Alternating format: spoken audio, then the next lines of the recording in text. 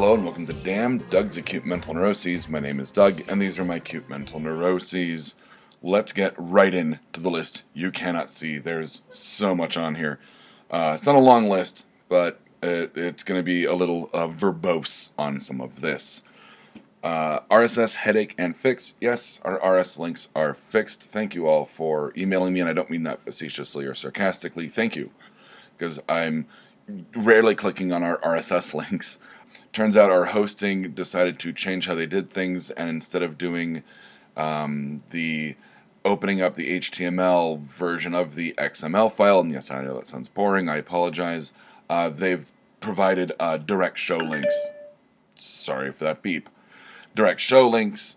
So I've updated every show has been updated, and it was a headache in that at first I didn't realize what our hosting had done, and two, it's just a lot of tedious cutting and pasting. So, but I got it done. It took maybe half an hour to get everything really fixed and uploaded, and I tested everything. There was an issue with one of our show pages that I had to fix, a bit of minor aesthetic coding issues where things weren't lining up right after I had uploaded the new updated page with the code. So everything's working now.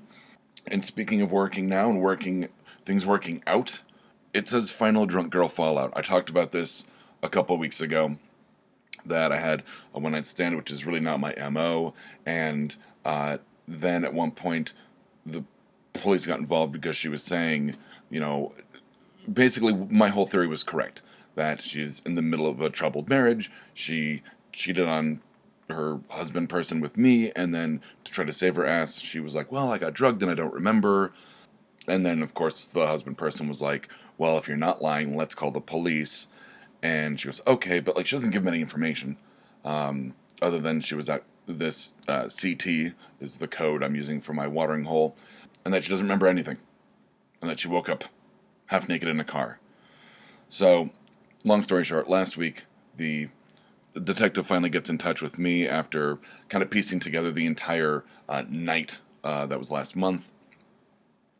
And he calls me and says, I just need to take your statement before I deactivate the case. That's a good thing, folks. It's still not fun to talk to the cops. I go in, I give my statement. He says, okay, I'll be right back. Because they recorded everything, my statement, after he asked me all the questions. He comes back and goes, look, you're fine. I know nothing, you didn't do anything wrong. You're in the free and clear. Here's my card with the case number. If anything happens, if she comes back 5 years from now, everything's on record. And they're going to try to get her on filing a false claim. Basically, I said, at some point at the end of it, I said, if you just go and watch the footage from that night from the hotel and the whatever. And he goes, oh no, I already did. Before even talking to you, I already have the entire night mapped out. I just need to make sure yours lined up, and it does. So I have decided to go completely asexual at this point. I made a joke to a coworker because she was like, well, I can't find a boyfriend. I said, well, I can't find a girlfriend, but you know what? I'm not really looking that hard now based on this whole thing, which I was, of course, quiet about at work because that rumor does not need to get spread, that I did anything lewd, lascivious, or illegal. So, but at least now we can joke about it with a few people who know what was going on. It wasn't funny at first, but now that it's over and it's okay, I had a piercing girl who I haven't talked about in a little while was talking about, grabbing dinner with me, and I was like, yeah, we should, grab something to eat if you got the time. And she goes, well, I don't want to wake up in a car and I don't remember. And I'm like, okay, ha ha ha, not funny until it's over. Now that it's over, we can laugh awkwardly about it, hesitantly, reluctantly, in my opinion. But yeah, so that's that. Not having a one-night stand ever again. Like I said, maybe swearing off of human contact for the rest of my life. I'm just going to build a geodesic dome and live in it, like Herman Hesse. That's my plan. Grow my own food and not talk to anyone of the opposite sex because they're awful. Even to the extent I was talking to someone joking about that movie Her with Scarlett Johansson and, oh my god, I can't remember his name, Joaquin Phoenix. And I was like, yeah, look, even his operating system cheats on him. That's to the extent I don't want to deal with it anymore. So yeah, not even Siri. She can go fuck herself. Next on the list you cannot see, Fear and Hemmend finish lines. Yes, this is absolutely true. I know I've been talking about this for months and months and months and months ad nauseum, but there's actually a finish line. There's actually a light at the end of the tunnel.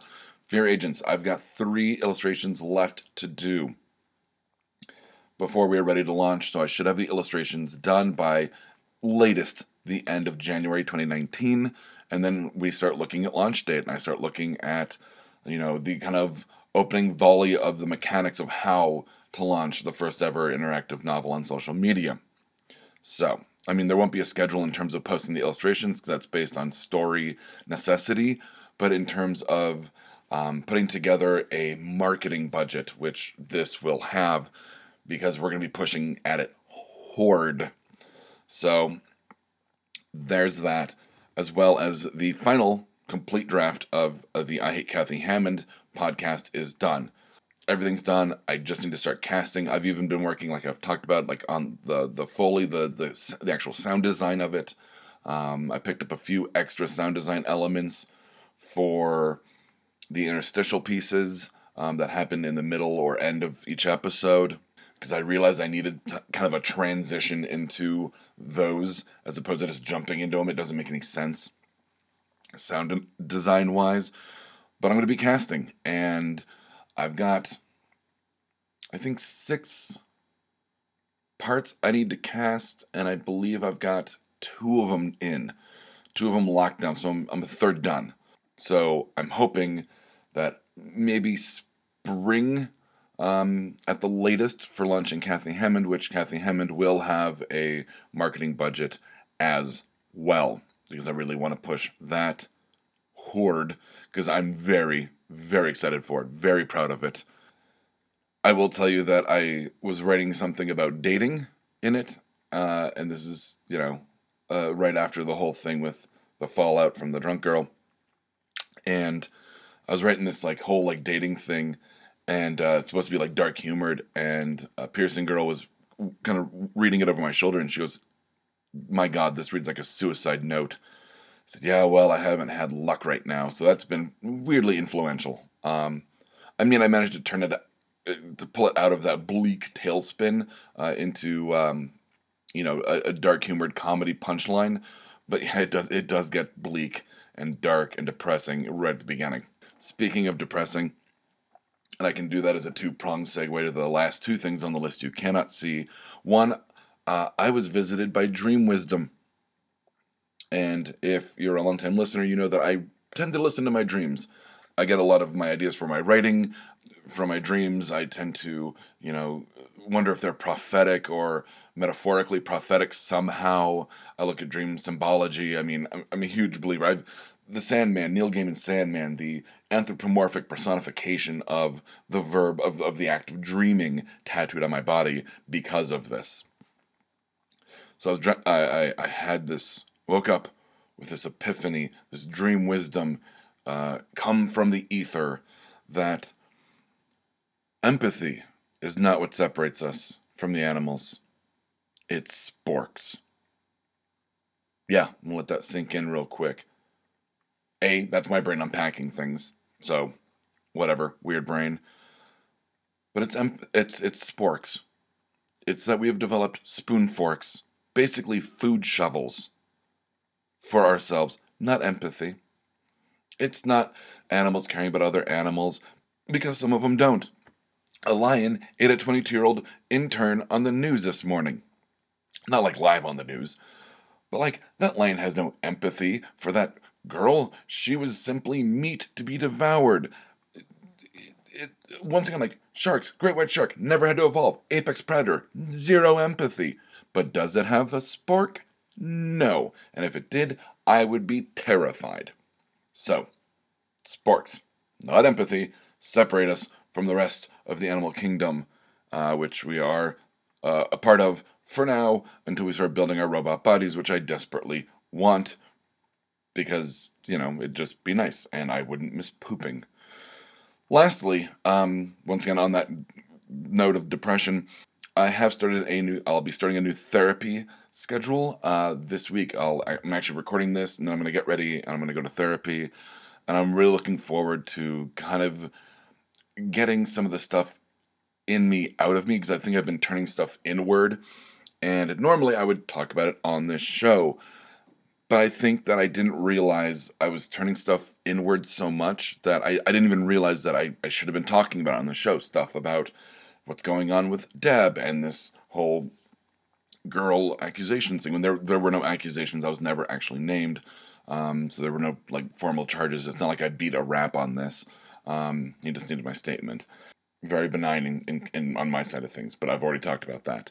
But I mean, just like doing this on my own, and feeling moments of anxiety, and not wanting to do this on my own, and and making mistakes, like going home with a girl. Like that's something that I don't normally do, and I want to know why I did it.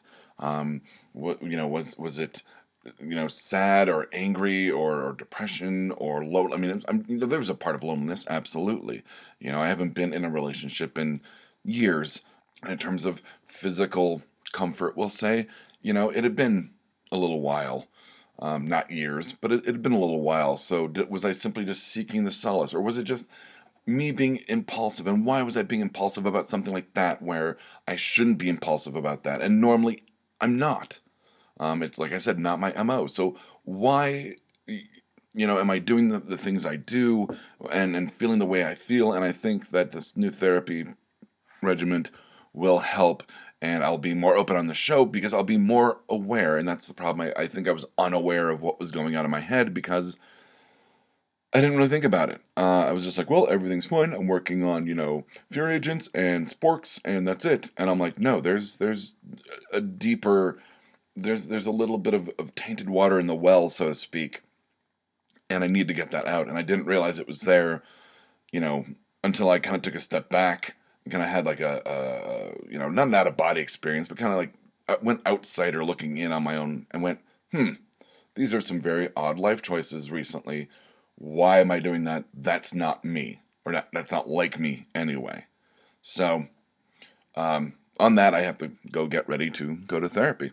So from Damn, Doug's Acute Mental Neuroses, these have been my acute mental neuroses. I've already screwed up the ending. Unaware of my acute mental neuroses edition. I'm just going to wrap it up on that. Good night, Internet. If you liked this, check out some of our other shows like Mr. Right, Exotic Liability, and No Applause, Just the Clap. You can find us at www.bacnpodcast.com and by searching for BACN on iTunes and Stitcher.